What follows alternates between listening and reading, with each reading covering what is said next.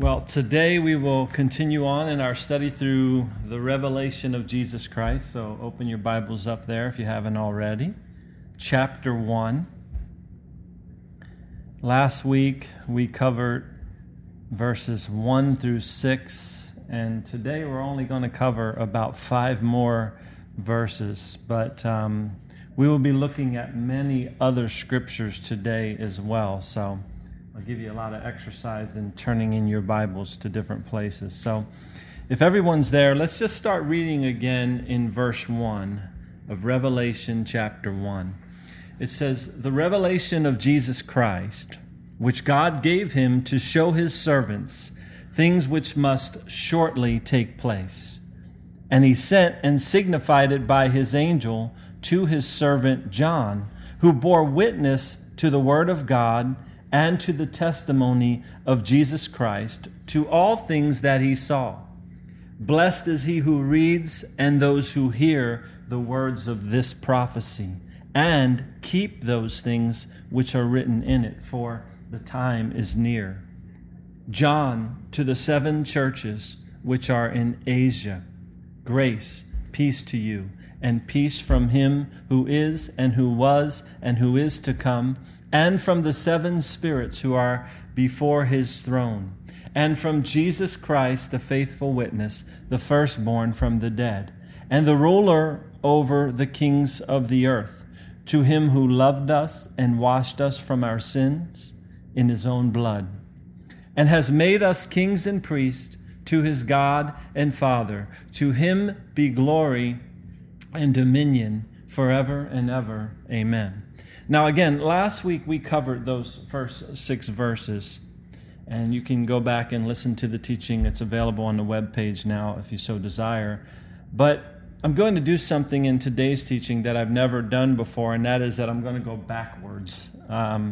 You see, after the study last Sunday, I was sitting there thinking about the study and kind of felt the Lord speak to me in my spirit and told me that I didn't comment on something that he wanted me to comment on in those first 6 verses that we covered. And that is that I skipped over something last week that is found here at the end of verse 4, where it says, "And from the 7 spirits who are before his throne." Now, I mentioned last week that John was conveying a message of grace and peace, right, from Jesus Christ, as we see in these verses. But John also says that this greeting of grace and peace is also coming from the 7 spirits who are before his throne. So I studied on this past week, and I'd like to discuss with you some things about this morning.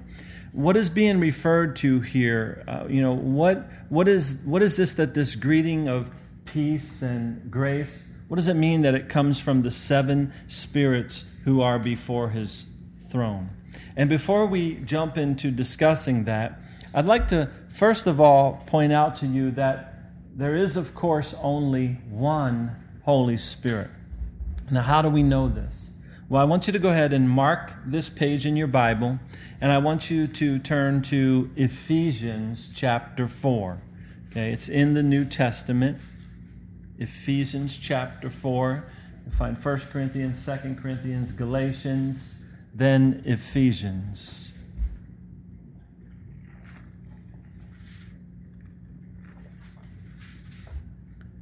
Because you could read that in Revelation there, chapter 1, verse 4, where it says, "From the 7 spirits who are before his throne," and say, well, what's that all about?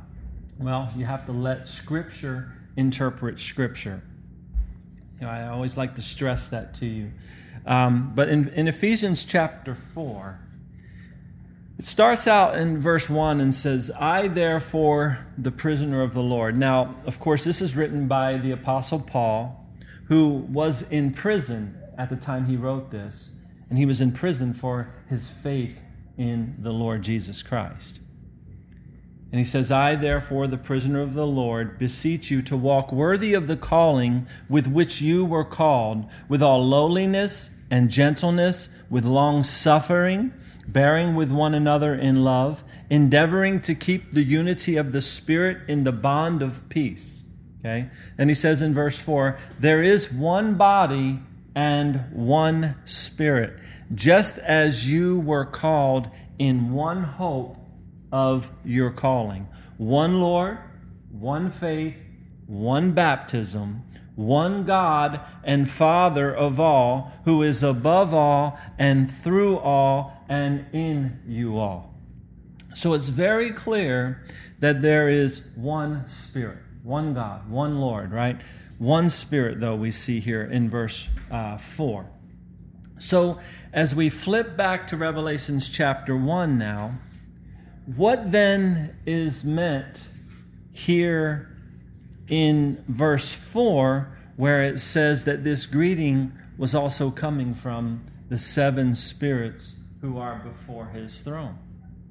Well, now that I had you turn back here and look at that verse again, I want you to mark this page again, and I want you to turn to the Old Testament book of Isaiah. The Old Testament book of Isaiah.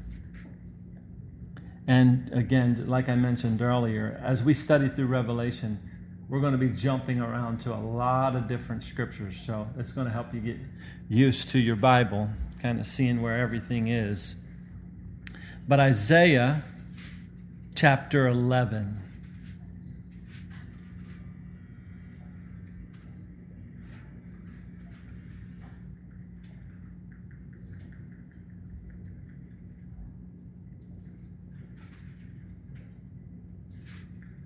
Isaiah chapter 11, verse 1. It says, "There shall come forth a rod from the stem of Jesse, and a branch shall grow out of his roots." Now, Isaiah is a prophet. He is prophesying here. So as you read that, you say, well, who is Jesse? Well, Jesse was the father of King David. And King David, of course, had a son named Solomon. And that line, that ancestral line of Jesus went on from there, right?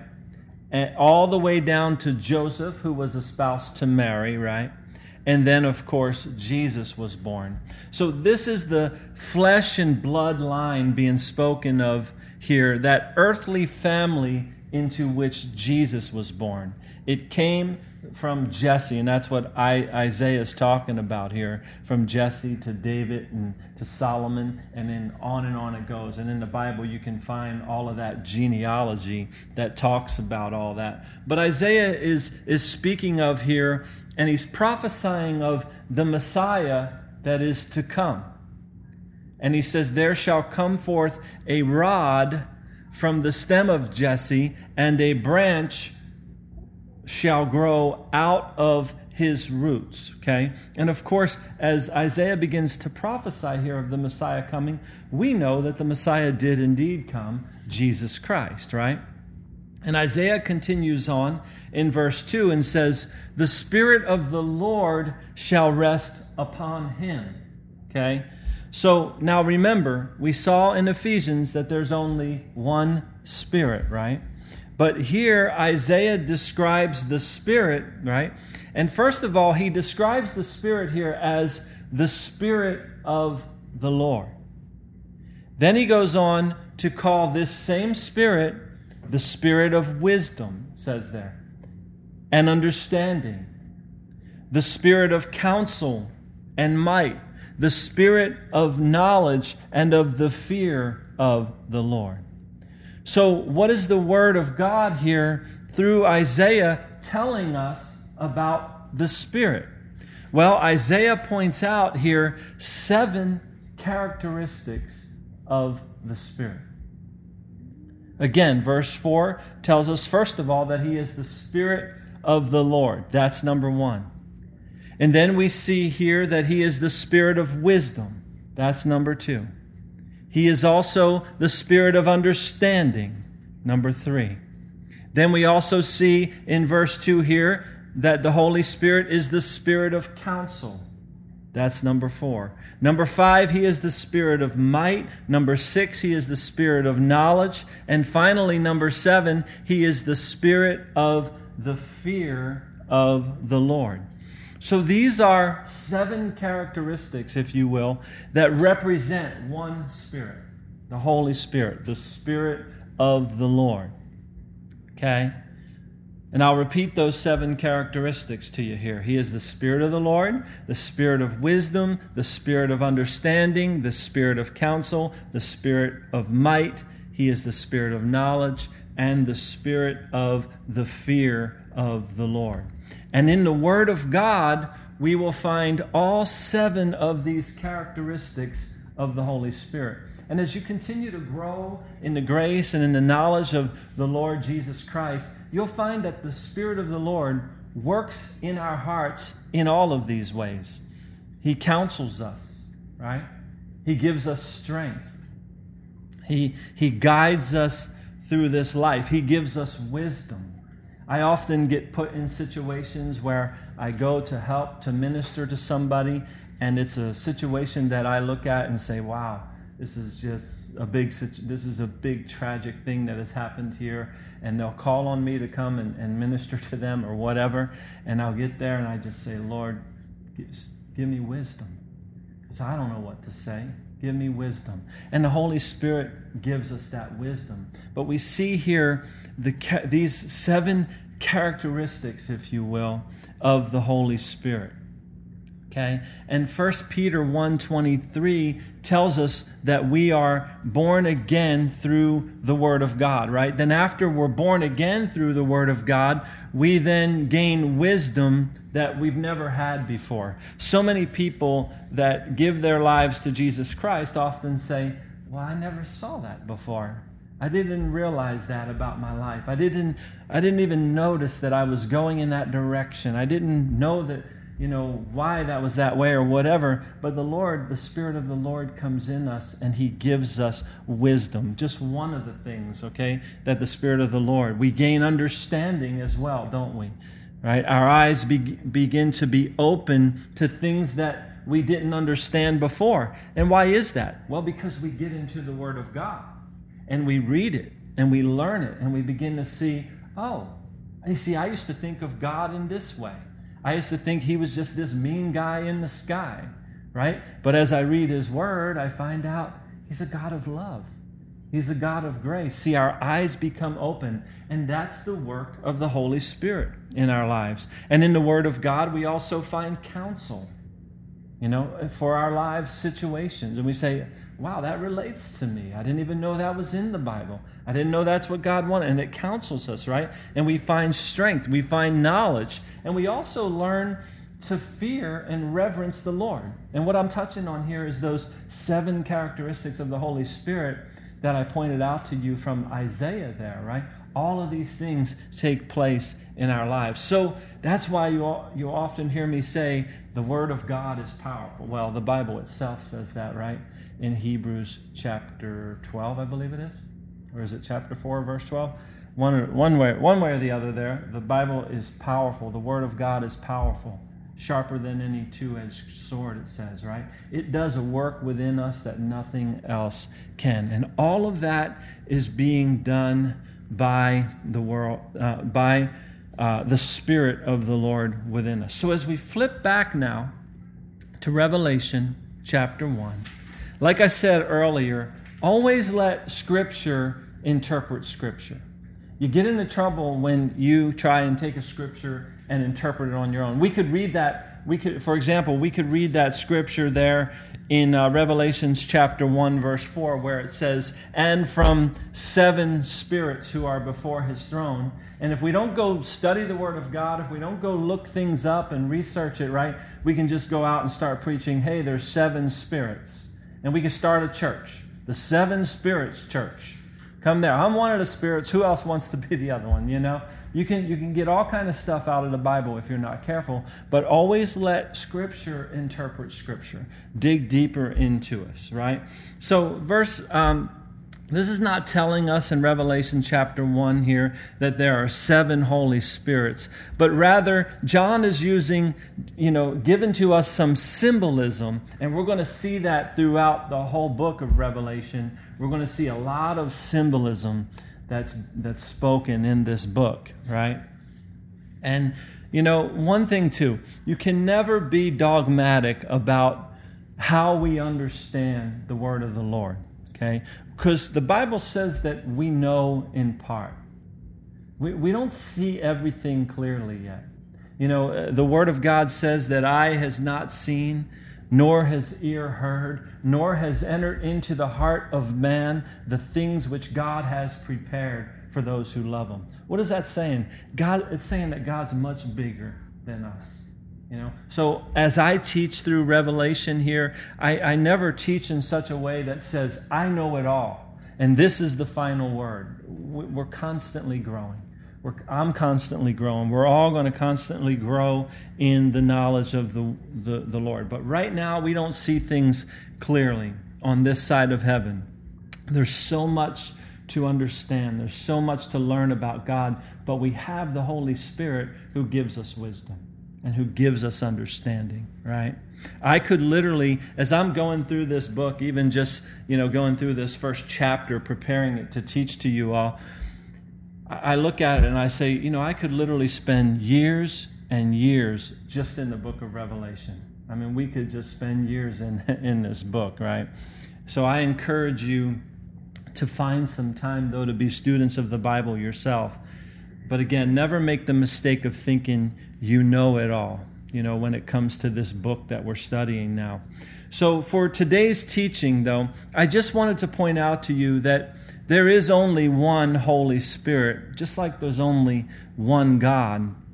God exists, of course, we know from Scripture, as Father, Son, and Holy Spirit.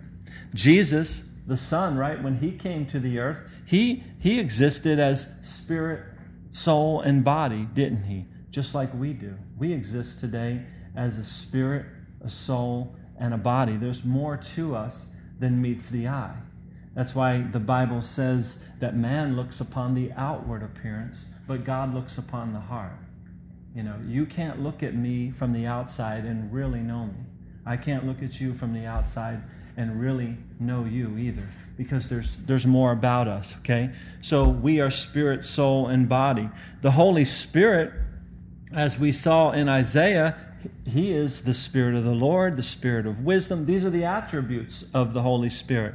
The Spirit of understanding, the Spirit of counsel and might, the Spirit of knowledge, and the Spirit of the fear of the Lord. So those 7 things. And we're going to find that God gives, for whatever reason, in the Bible, God gives, a strong significance for some reason to the number, to certain numbers in the Bible. The number 7 is mentioned 44 times here in the book of Revelation. As a matter of fact, throughout the whole Bible, God has placed a significance on the number 7 itself. And I was thinking that, I might take you through some of those scriptures that deal with the number 7, but we won't do that today. Maybe we'll do that on another day. But anyway, now that I've kind of gone backwards here and lightly covered the topic of the 7 spirits who are before His throne, we can now go ahead and move forward on into our verses for today. So starting in verse 7 of Revelation chapter 1, "Behold, He is coming with clouds, and every eye will see Him, even they who pierced Him. And all the tribes of the earth will mourn because of Him. Even so, amen." So as we studied through the New Testament thus far, right? Beginning, of course, with the book of John 5 years ago almost, right? We have seen the life and the times of the earthly ministry of Jesus Christ. And we know that from what we've studied in the New Testament, that, of course, He came to the earth born of a virgin. We've learned in the book of Acts, in Acts chapter 10, that when it came to Jesus, it says that God anointed Jesus of Nazareth with the Holy Spirit and with power, who went about doing good and healing all who were oppressed by the devil, for God was with Him. We also learned from Acts chapter 10, back when we studied that these things Jesus did in the land of the Jews and in Jerusalem, whom they killed by hanging on a tree. The Apostle Peter in Acts chapter 10 goes on to say of Jesus that God raised Him up from the dead on the 3rd day and showed Him openly. not to all people, but to witnesses chosen by God, even to us who ate and drank with him after he arose from the dead. And the Apostle Peter said, he commanded us to preach to the people and to testify that it is he who was ordained by God to be judge of the living and the dead. To him all the prophets witness that through his name, whoever believes in him will receive remission of sins. That's the gospel. That's the message of Jesus Christ. Everything I just read to you right there, I read from Acts chapter 10, okay, where it describes who Jesus was and what he did, right? So there's so much to learn about Jesus in the New Testament, and we've been going through it now for some time. But here in verse 7, though, in Revelation chapter 1, we see that it is emphatically stated that Jesus is coming again. So all of this that we learned about him as we've been going through the New Testament, all of this about his life and what he did and how he healed and how he loved and how he forgave and all of that he's done. Now we get to Revelation here where we see very emphatically that Jesus is coming again. And this time, he won't be overlooked. No, you're not going to be able to miss him. Every eye, it says, will see him, even those who pierced him. So who were the ones that pierced him?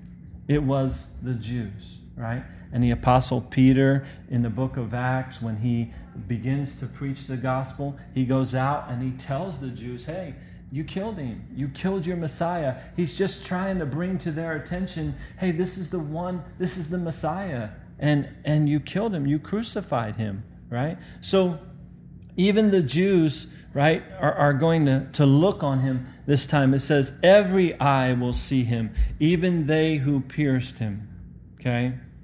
So, and now the majority of the Jews today have turned their eyes away from Jesus. To them, he is not their Messiah. But it's not just the Jews. Today, the majority of people as a whole pay no attention to who Jesus is. But the day is coming when every eye will see him. And the Bible says that the day will also come when every knee will bow to him, and every tongue will confess that he is Lord. Okay? So in the future, from where we are right now, all things are going to change. They will see Jesus, and it says there that all tribes of the earth will mourn because of him. You see, the Jews and many other people of the earth, right? Non-Jews, that is, whether be it white folks, black folks, Hispanics, Asians, Arabs, on and on, whatever, right? Anyone that has rejected Jesus will someday mourn because they have rejected Jesus. They will weep and they will mourn. They will say, yeah, I heard the gospel. I heard somebody preach the gospel to me and I rejected it. I rejected Jesus. So they will mourn because they have rejected Jesus Christ as their Messiah, their Savior. And instead they chose to remain in their sin, right? And maybe some of them have chosen a religion instead. But Jesus is coming again is what's being pointed out here. Now, I want you to mark this page and I want you to turn for a moment to the book of Acts chapter 1. So toward the front of the New Testament, you have Matthew, Mark, Luke, and John, then Acts.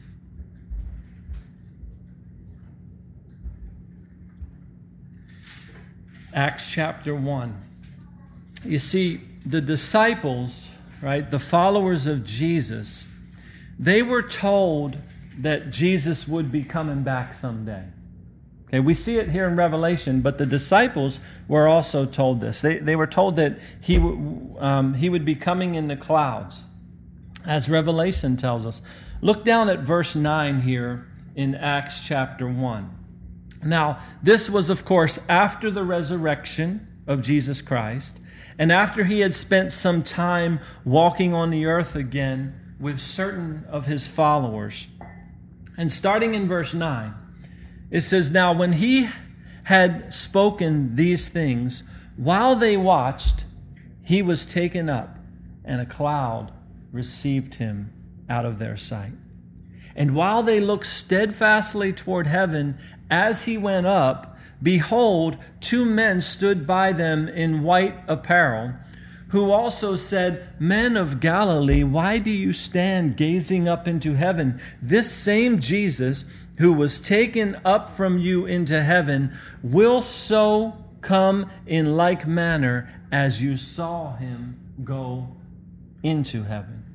So in Revelation chapter 1, right, Jesus is reaffirming with the Apostle John. Remember, Jesus is giving this revelation to the Apostle John. And he's reaffirming with the Apostle John that he is coming again. And he's coming on the clouds just like he went up. Okay? So you see 4 different times in the book of Exodus, in the Old Testament book of Exodus, you'll see 4 different times where the presence of God, this is important, right? The presence of God is associated with a cloud, right? And I want to show you this, okay? Turn now to Exodus chapter 13. So, second book in the Bible, you have Genesis, the first book in the Bible, then Exodus. So all the way back at the beginning of your Bible.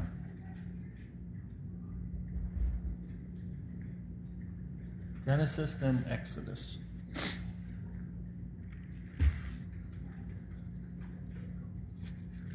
Okay, Exodus chapter 13.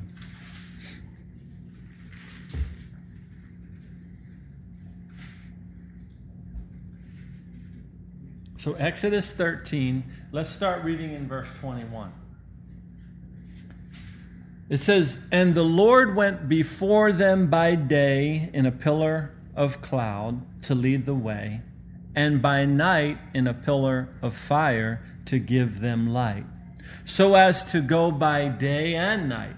He did not take away the pillar of cloud by day or the pillar of fire by night from before the people.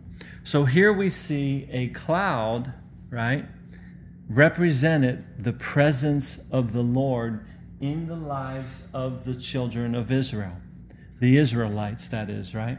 So staying right here in Exodus, turn to chapter 16. Exodus chapter 16. And let's look at verse 10. Now it came to pass, as Aaron spoke to the whole congregation of the children of Israel, that they looked toward the wilderness, and behold, the glory of the Lord appeared in a cloud. So again, here's the Lord revealing his presence in a cloud. Then, still staying in Exodus, turn to chapter 19. Exodus chapter 19. Verse 9. And the Lord said to Moses, Behold, I come to you in the thick cloud, that the people may hear when I speak with you and believe you forever. So Moses told the words of the people to the Lord. Okay, let's look at one more set of scriptures. Turn to chapter 24. Exodus chapter 24.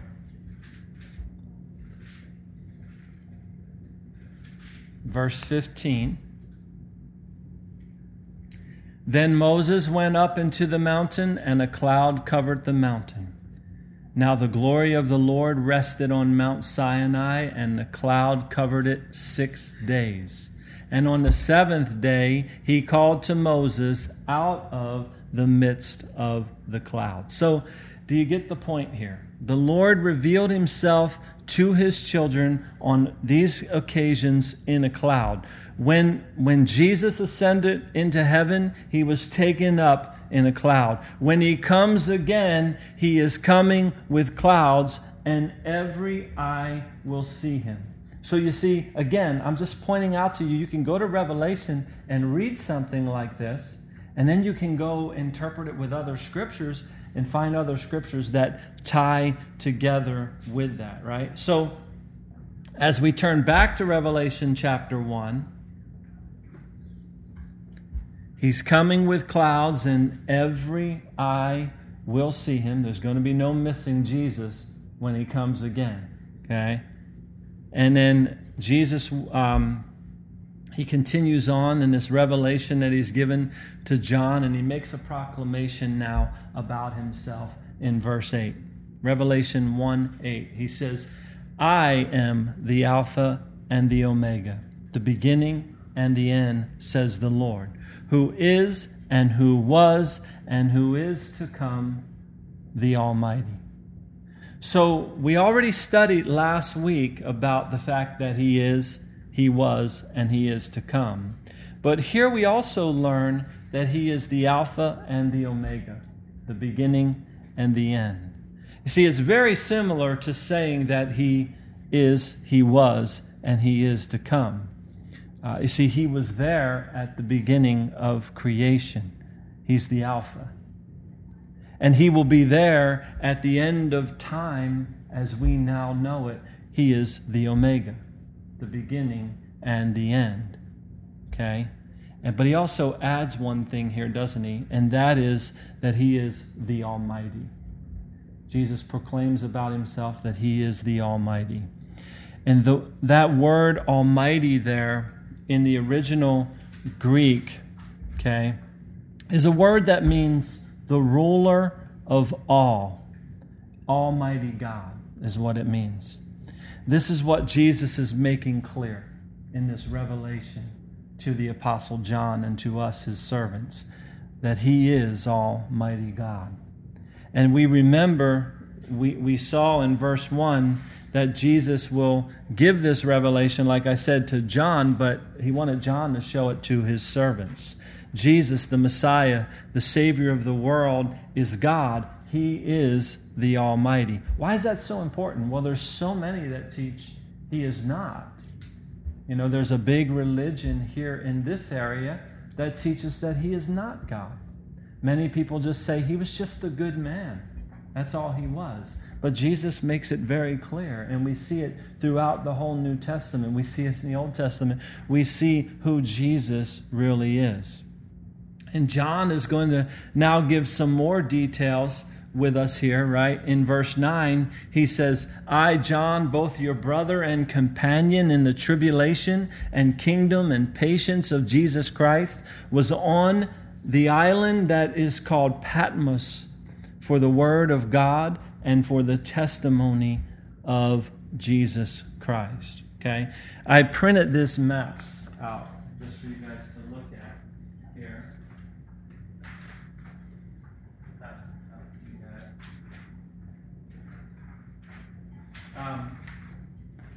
And you can see here on those maps there that you have, you see where the 7 churches are there that have stars on them, right?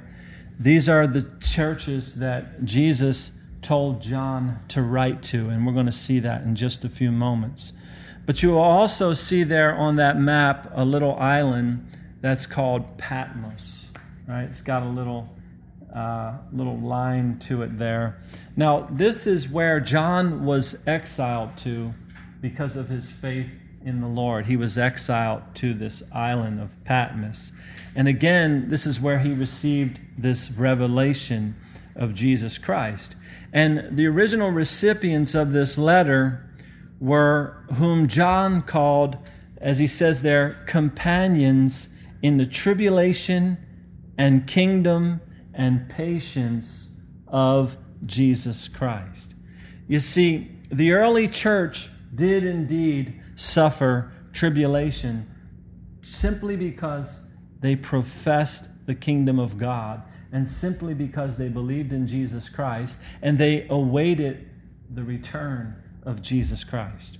We as Christians living in America today don't suffer too much persecution like that, do we? But let me tell you something. If you openly profess Christ, right, as we should be doing, you may find that there'll be more and more persecution in your life, right? And we see our country today, unfortunately, we see our country has turned away from the word of the Lord in the last 50 years. They've taken the Bible out of schools. They've taken prayer out of schools. Everything's all against no praying at the football games, nothing, right? They want to get, our country is saying no to God. Our country is turning their back on God, right? We've legalized the killing of unborn, right? We've mocked marriage as God created it.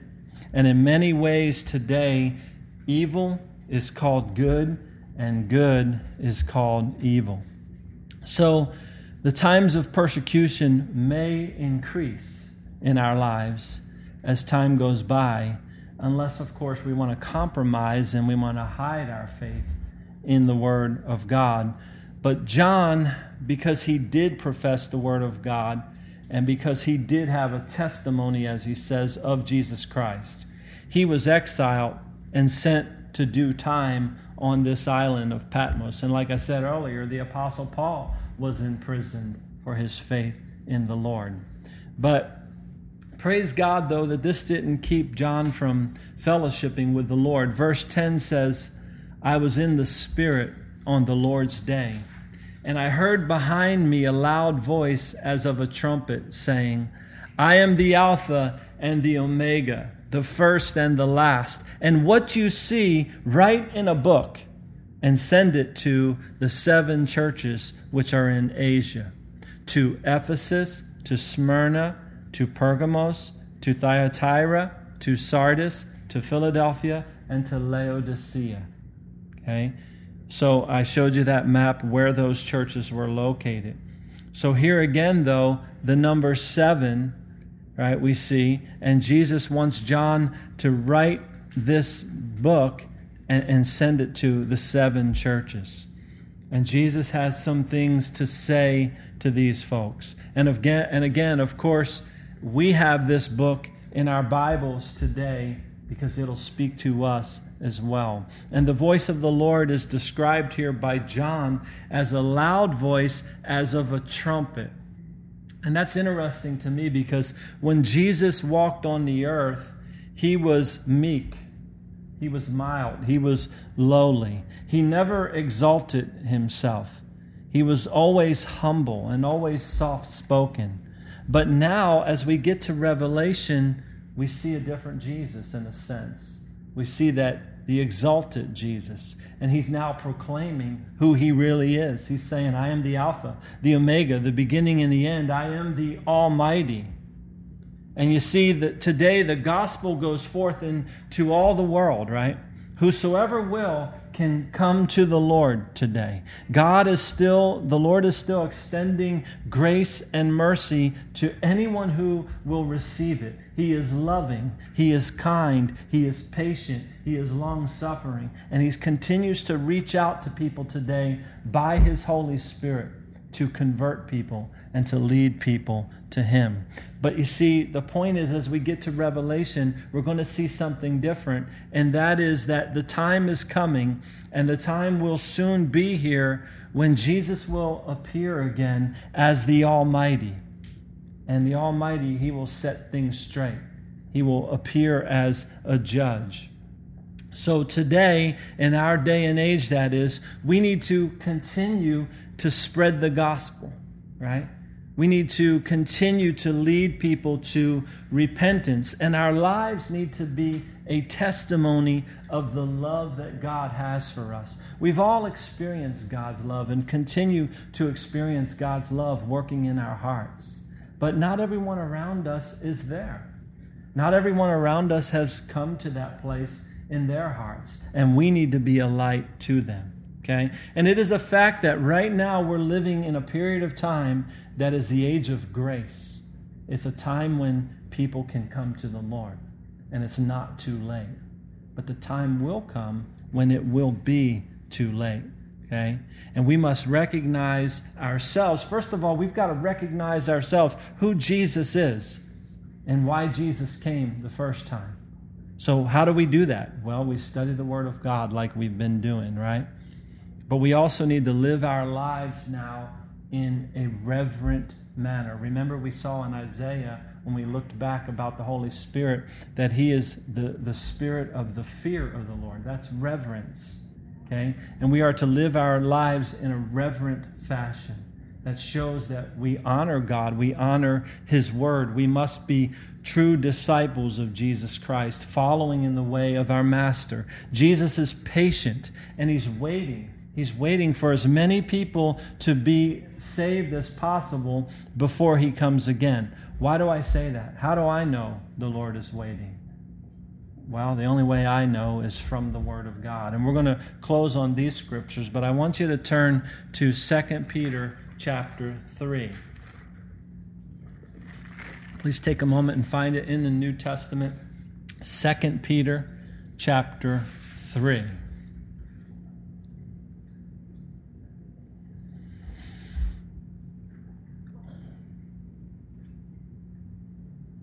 Verse 1. Beloved, I now write to you this second epistle, in both of which I stir up your pure minds by way of reminder, that you may be mindful of the words which were spoken before by the holy prophets, and of the commandment of us, the apostles of the Lord and Savior. Now pause right there for a moment, because Peter is saying here, hey, listen to and obey both the prophets and the apostles. That's what Peter's saying. Make sure you live a life where you obey the prophets and the apostles, right? Well, how do we do that? Well, you and me have the writings of the prophets and of the apostles in our Bibles. We call one the Old Testament, and we call one the New Testament. Okay? So we are to read the Word of God, and we are to be obedient to it, right?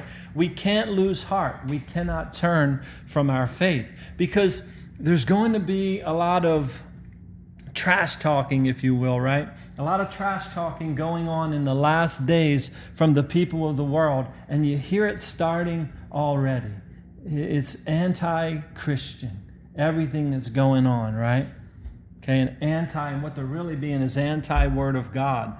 And Peter says in verse 3 here, knowing this first, that scoffers will come in the last days, walking according to their own lust. So scoffers will come in the last days, walking according to their own lust. So this is saying that there will be people that are just doing whatever they want to do, living however they want to live. They're not caring at all about the things of God. And that's where our society is going. That's where our whole world is going. And Peter's saying, hey, I want to stir up your mind here. I want to remind you that this is what it's going to be like when the last times get here. Okay? Verse 4 continues, and saying, where is the promise of His coming? So this is one of the ways they're going to be mocking. Well, where's this whole Jesus returning thing? You Christians have been saying this forever. Where is the promise of His coming? For since the fathers fell asleep, all things continue as they were from the beginning of creation. Okay? So they're saying, hey, where is this? We want nothing to do with your Bible. We want nothing to do with your God. We want to live however we want to live. I was walking down the street last night in downtown Mill. Penny and I went to downtown Mill just to go walk around. We got a sandwich, and we're just walking around, and a guy tries to hand me a card. I didn't see him. For whatever reason, I didn't see him. He was trying to hand me a card that said the coexist on it, Penny said. And that's that bumper sticker that you'll see with all the different symbols. The C is one thing. I never really studied it. The C is one thing, the O is one thing, all the way through. And at the end, the T is the cross. And basically it's saying just accept every religion and all that. Well, Penny said he put it right in my face. I must have been daydreaming. I just kept walking. Because she said, oh, you should have took it and talked to that guy. I'm like, what guy? And she told me about it. But I thought about it afterwards, and the truth of the matter is I'll tell you, I believe we can all coexist. I believe that I'll get along fine with people of any religion, every religion. I'll love them. I'll work with them. But that's not the question. The question is, after this life, what happens? What happens after this life? Of course we can all get along. Of course we should all get along. I'm going to be kind to every person, no matter who they are, because that's what the Lord would do. And I'm going to reach out to love and to every person. But the bottom line is, what happens when it all comes to an end. And if you stand for your faith today, if you stand for your faith in Jesus Christ, they don't want to coexist with you.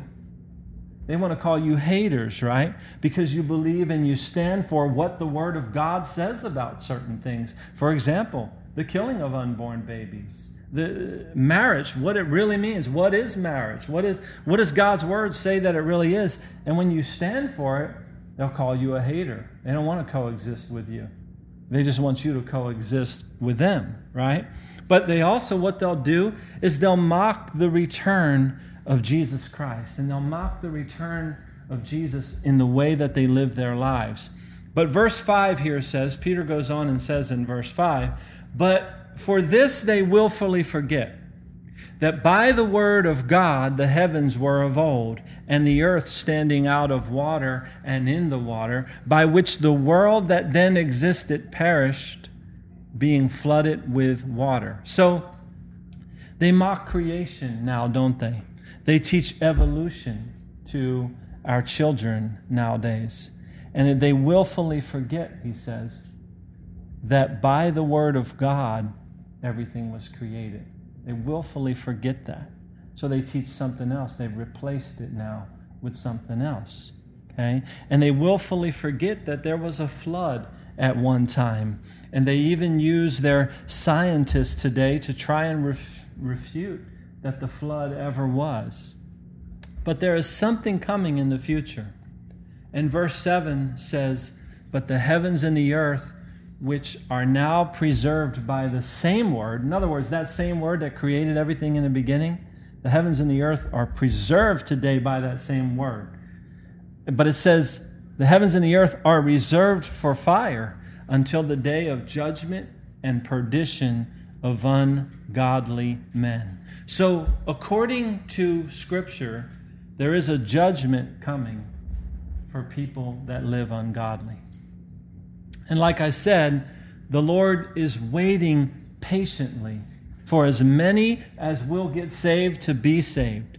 And verse 8 says, "But beloved, do not forget this one thing, that with the Lord 1 day is as 1,000 years, and 1,000 years as 1 day." That's pretty amazing when you stop and think about that, right? See, we're not on the same time schedule that the Lord is on. Okay? The Lord's been gone from the earth just a little over 2,000 years. And if 1,000 years is as a day and a day is as 1,000 years, well then on his schedule, he's been gone 2 days. Okay? So it's not been long. And the time is short. Okay? So he can come at any time.